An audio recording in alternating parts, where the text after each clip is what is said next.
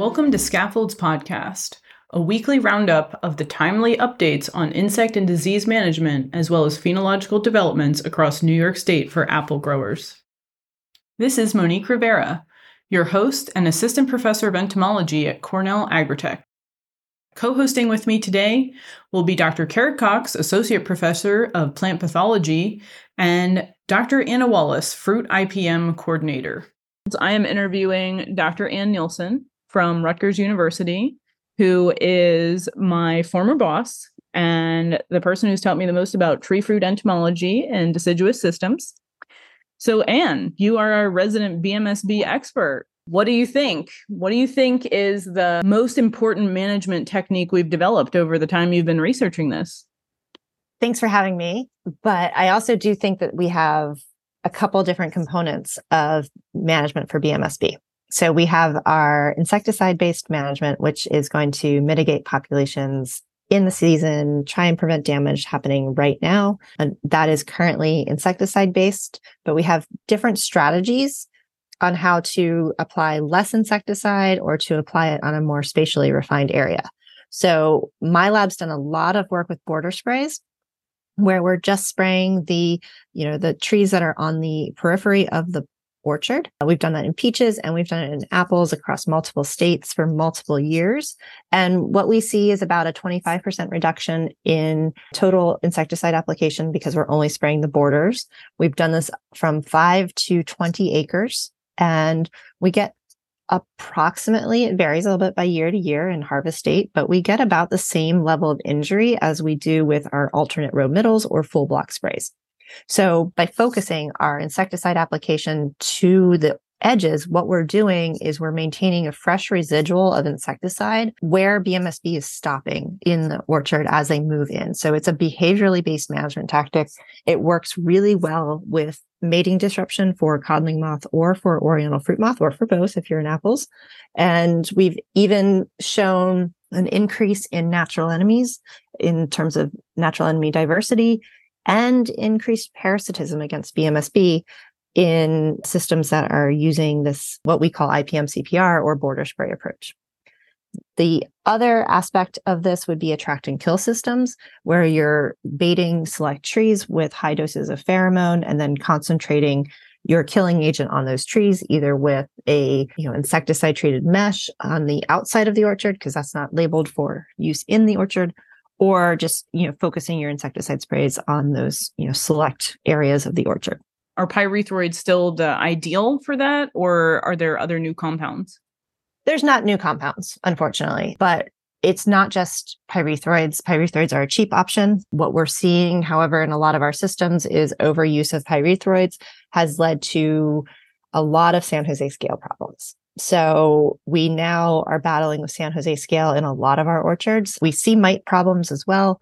But I think if you're using pyrethroids as a management tool, you need to be very cognizant of the fact that you could be exacerbating a problem of a secondary pest, which is actually more difficult to control and more expensive long-term. Once you get San Jose scale or woolly apple aphid in your orchard, that's a tough pest to battle with. So we also have neonicotinoids that are effective against brown marmorated stink bug.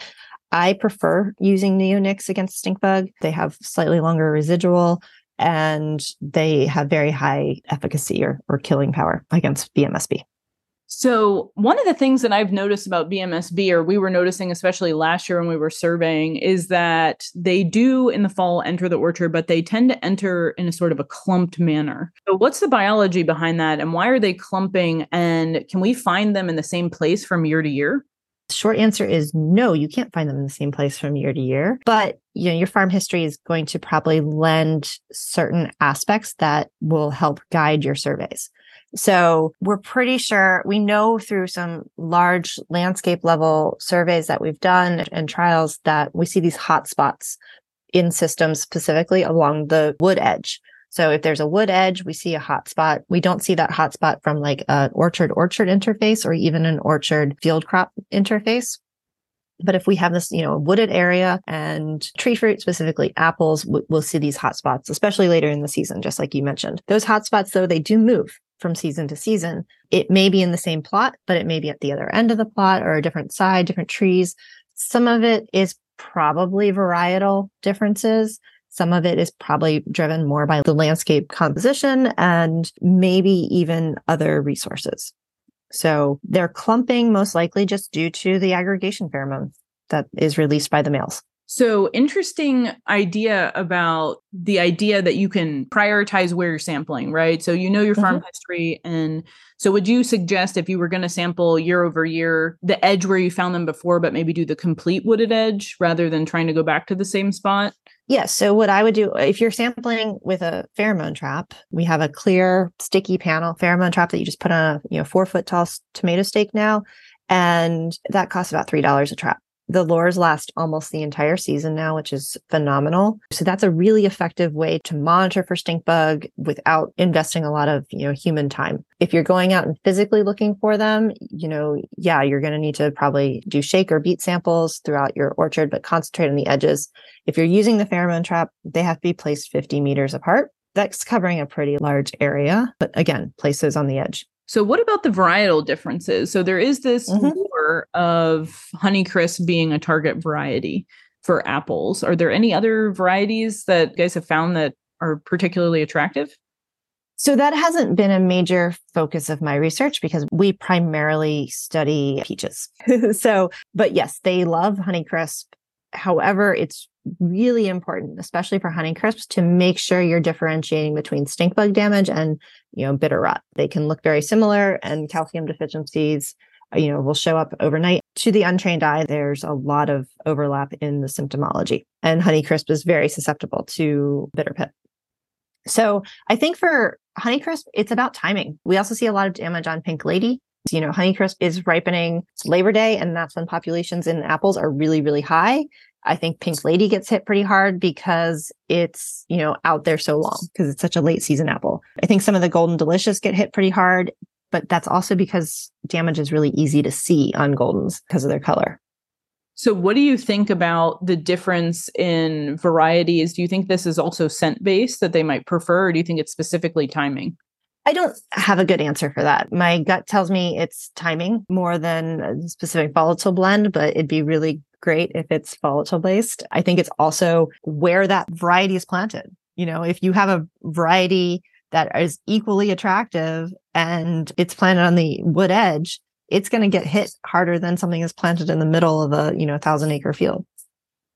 That definitely makes perfect sense. So basically looking at your orchard and trying to figure out where to strategically plant sensitive varieties if you are growing them. Put them away from the edge. Do you think that we've resolved BMSB management? What do you think is the future here?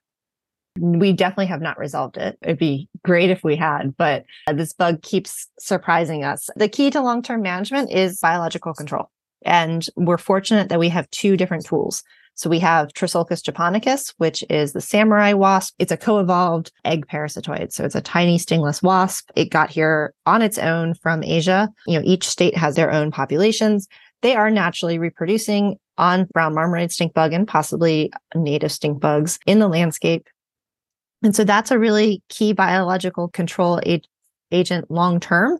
And then, of course, the second aspect of this is the Microsporidium Nosema maddoxi. However, for both of these, we need to better optimize how these species are deployed as biological control agents and what their realized impact is. So we have Trisulcus here, but it's not parasitizing at the levels we would expect or that are reported from Asia. So how can we better optimize its impact? And then for Nosema, we just are still learning a lot about this Microsporidium. We know its impacts in terms of insect fitness, but we don't know if there's any application tool for it, although I'm hoping there is. And we don't really know what percent of mortality we're seeing in the field or percent reduction in injury. So, however, the 2 of these combined, I think, provide a really strong long-term top-down control approach. But we need to refine our management approaches to allow these biocontrol services to occur. So if we're using a lot of pyrethroids in our systems, we may be accidentally removing Trisulcus and not the stink bug. So is there a place to get Trisulcus commercially, or is it just native populations? You may not purchase it locally. Each state, because it's not federally approved for releases yet, It's possible you could purchase them from your Department of Agriculture. I don't know the current status in New York, but some state agricultural agencies are starting to look at release programs, but it's not available for purchase. Wow, that's good to know. Well, and I don't have too many other questions, but this was great. I think that was a lot of information in a short amount of time. And thank you for coming on Scaffold today. Thanks for having me. Okay, it's Garrett coming at you from Cornell Agritech, your tree fruit pathologist, and another episode of Scaffolds. What are we going to talk about this week? We're getting deep into the late part of the season. A lot of the main disease concerns are over, but with all the wet weather, there are things that can still start to show up.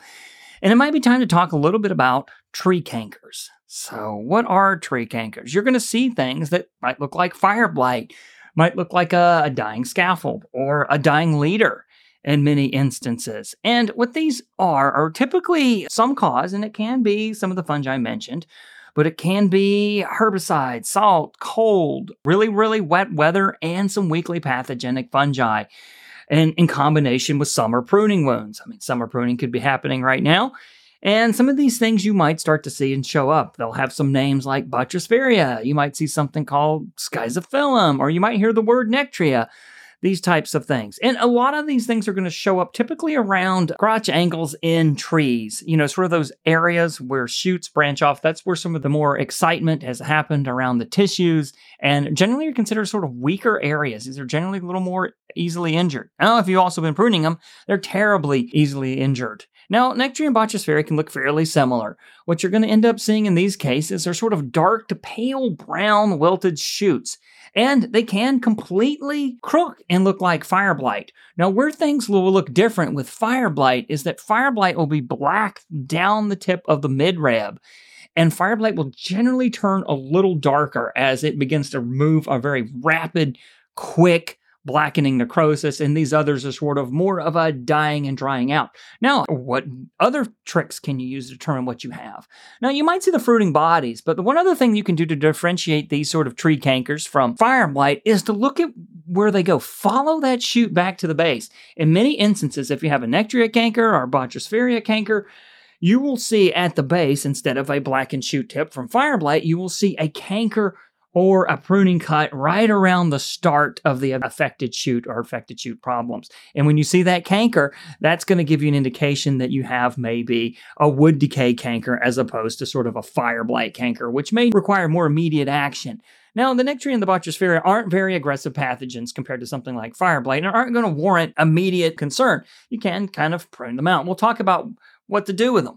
Sometimes when you do follow that dead shoot back to the base and the source of the problem, you're going to find a canker. And as we move into August and into September, you might start to see fruiting bodies. These things will look like little tiny hard pink or cracks in the bark filled with black, hardish pustules. And those are something called stromata that is just sort of filled with spores. In the case of Nectria, they're going to be pink and salmon colored. You might see them now. And in the indication, these are actually just in many instances conidia. They will form an ascospore like apple scab and the other stuff, but that could occur in sort of in the late winter stages as these things mature, if the right fungal mating has actually occurred. Now, what these things can and will do is if they're already sporulating and you see those salmon-colored puffs, they can release more conidia and cause infections during summer pruning wounds or even leaf scars as the leaves begin to fall off the trees. So there's a couple that are well known. I've mentioned Nectria. Cinnabarina is the one that actually makes those sort of salmon-colored pustules. And Botryosphaeria will make more cracks in the very surface of the epidermis of the bark, and these will be filled with harder, black, smaller fruiting bodies. Typically, Botryosphaeria is considered a little more aggressive, and now that we have all this wet weather, one might begin to see this as well. And they're really going to be going after trees that are compromised by mild winter injury, even if the winter injury occurred back in the late spring or winter.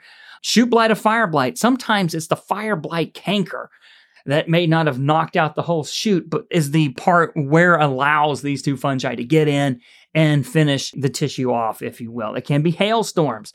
It can be various boring insects. It can even be deer browsing in wet seasons. Now, these things are going to survive sort of quiescently in the cankers. The infections might have happened long ago, or they may be present on prunings on orchard floors. Now, most of these things are wood decay fungi. They don't necessarily need a live tissue like fire blight does, and you can see them very commonly on dead stuff. And that lets you know right now if you have dead wood in the orchard or on your trees, probably a good idea to get it out, because those are the ones that when the nutrients run out of the fungus, they'll start thinking, well, time to sporulate, and let's see within this next awful 3 inches of rain that we have if I can infect a new damaged piece of wood. They're really kind of tricky to manage. They're going to be deep in protected tissue, but for the most part, they aren't as aggressive as many of the other fungal pathogens that we have. You really don't need to worry about applying materials for them. Now, a lot of the work that has come out on managing these things does actually come up a very devastating canker pathogen that we only have in like Brazil and Europe that's not really present here. But they do give us some advice on how to manage. Now, if you do start seeing dead shoots in the orchard or a dead leader, try to find one of these cool periods that isn't going to have a pop-up rainstorm, and hope that there are at least 2 days of dry weather around it. You can remove them. If the whole leader's shot, maybe it's time to just remove the tree. It isn't as important as for fire blight, but these things can spread around a little bit and lead to more problems in later years. Now, they're not going to knock out your whole planting, but they may be annoying and they may show up and perplex you as to how they occurred. If you do get them, these can still fruit on the floor, so get the prunings out of there. They can still infect from the ground. They just like dead wood, which leads to a lot of forest pathologists to really not consider them pathogens. But in our case, we often have very compromised, very stressed trees that are pushed to make a lot of fruit, and they may behave more like a pathogen in this case. Now, if leaf drop becomes an issue, you can always apply about 20 and 80% leaf drop, usually coppers right around the end. You got to watch out for your PHIs with these, but this will usually happen after you've harvested. If you're losing a lot of leaves, you're probably done at that point. And it looks like some of the ones I've seen, some of the co-side, the badges might be labeled. These labels change as often, so check them out. Another thing that has been mentioned in some of the literature to be very beneficial is the betamil or the thiophanate methyl type materials. Why we've sort of given up on them for apple scab in the early season because of resistance concerns that developed tens of years ago. They can still do something for some of these summer pathogens to which resistance had not occurred. So they still have a place in your summer programs and can be effective in sort of getting rid of some of these problems. And I think that's all I have for this week. Next week, talk a little bit about some fruit disorders, or we may even mention Phytophthora and what that is, and talk about getting into winter injury. All right. Well, have a great week, and I'll see you at the Lake Ontario Summer Tour or in Mike's meeting the week after. Have a good one. And now for the State of the State, your weekly roundup of degree day accumulations and phenology from the major fruit production regions of the state.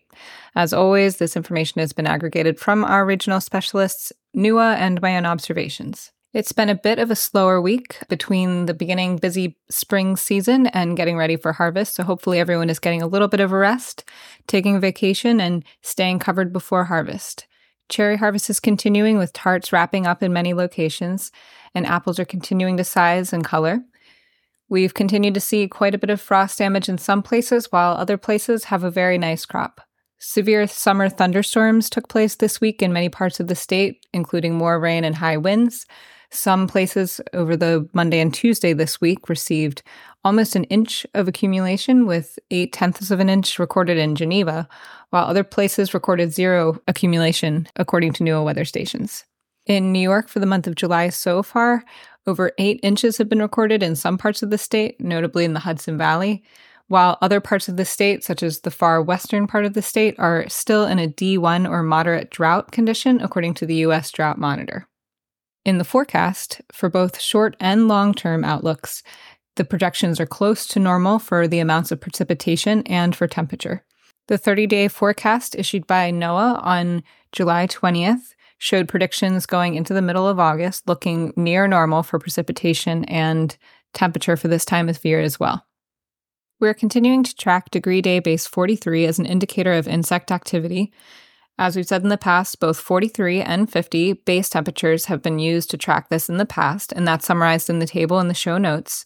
And you can also find a range of degree day accumulations for phenology and arthropod pest activity in the Cornell Tree Fruit Guidelines in Table 714.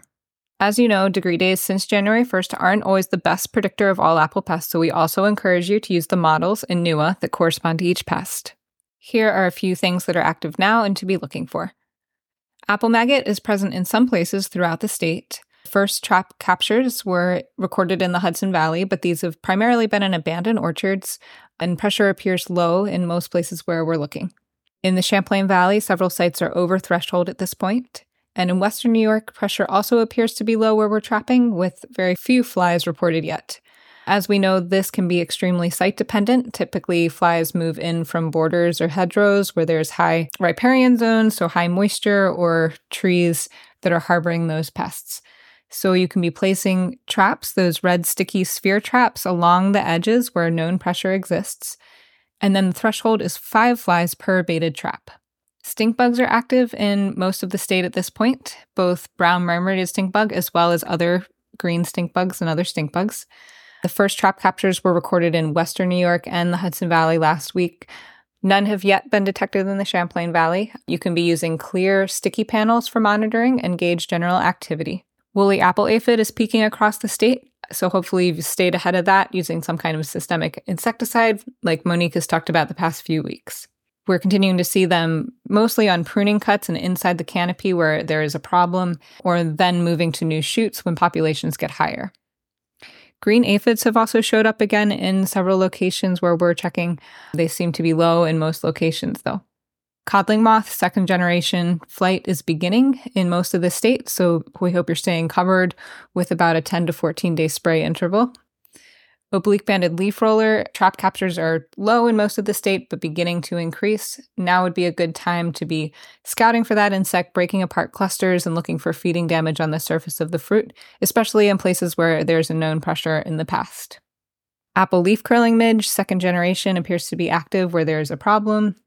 Mites are present. Both European red mite and two-spotted spider mite have been detected in many locations throughout the state.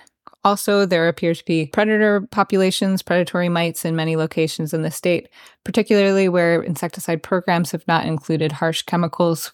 Pyrethroids typically get included in those detrimental to predator mite populations. Spotted-winged Drosophila is also present throughout the state. We've been using red sticky traps and jar or drowning traps to detect this pest. You can also be using a salt float to detect if the flies are present in the fruit that you're harvesting so that you can make appropriate management decisions and marketing decisions. In terms of diseases, fire blight appears to be more under control, but is present in locations where there's been a problem in the past. So continue to stay vigilant and prune out any strikes, especially through terminal bud set. Trees become much less susceptible once they start putting on new growth. Secondary scab infections continue to pop up in places that perhaps slipped through due to rain or residue washing off the trees. Summer rats are continuing to show up in some locations, so make sure you're staying covered for those diseases, typically using a 10 to 14 day interval, or if there's been excessive rainfall, you might want to tighten up that interval. Sooty blotch and fly speck are beginning to show up, especially with the warm, humid weather. Typically, those are also controlled with the materials that are used to manage rot, so hopefully you're staying covered there. We've continued to get more reports on declining trees from various places across the state, so we encourage you to be looking at the many possible contributing factors that can cause the decline and reaching out if you're in need of more support for proper identification so that you can make informed management decisions. Other disorders that we've had more reports of include lenticel breakdown, fruit finish disorders such as scarf skin, and sunburn. We hope to see you at lots of the upcoming field days, including the Western New York Summer Field Tour, which is being hosted by the Lake Ontario Fruit Team this Friday. And finally, here's the rundown of Degree Day Base 43 accumulations at newest stations throughout the state. As usual, they're in the show notes for you to reference later, too. As of the end of the day, July 25th, Degree Day accumulations were in Geneva, 2,198, Highland, 2,513, Clifton Park, 2,316, Peru, 2,072, Medina, 2,062, Appleton North, 1981, Fairville, the Appleshed, 2,066, and Williamson Deamery, 2,059. And that concludes this week's updates. We hope you enjoy this format of communication, and we hope that you'll provide us feedback on the format over time. Thanks for listening.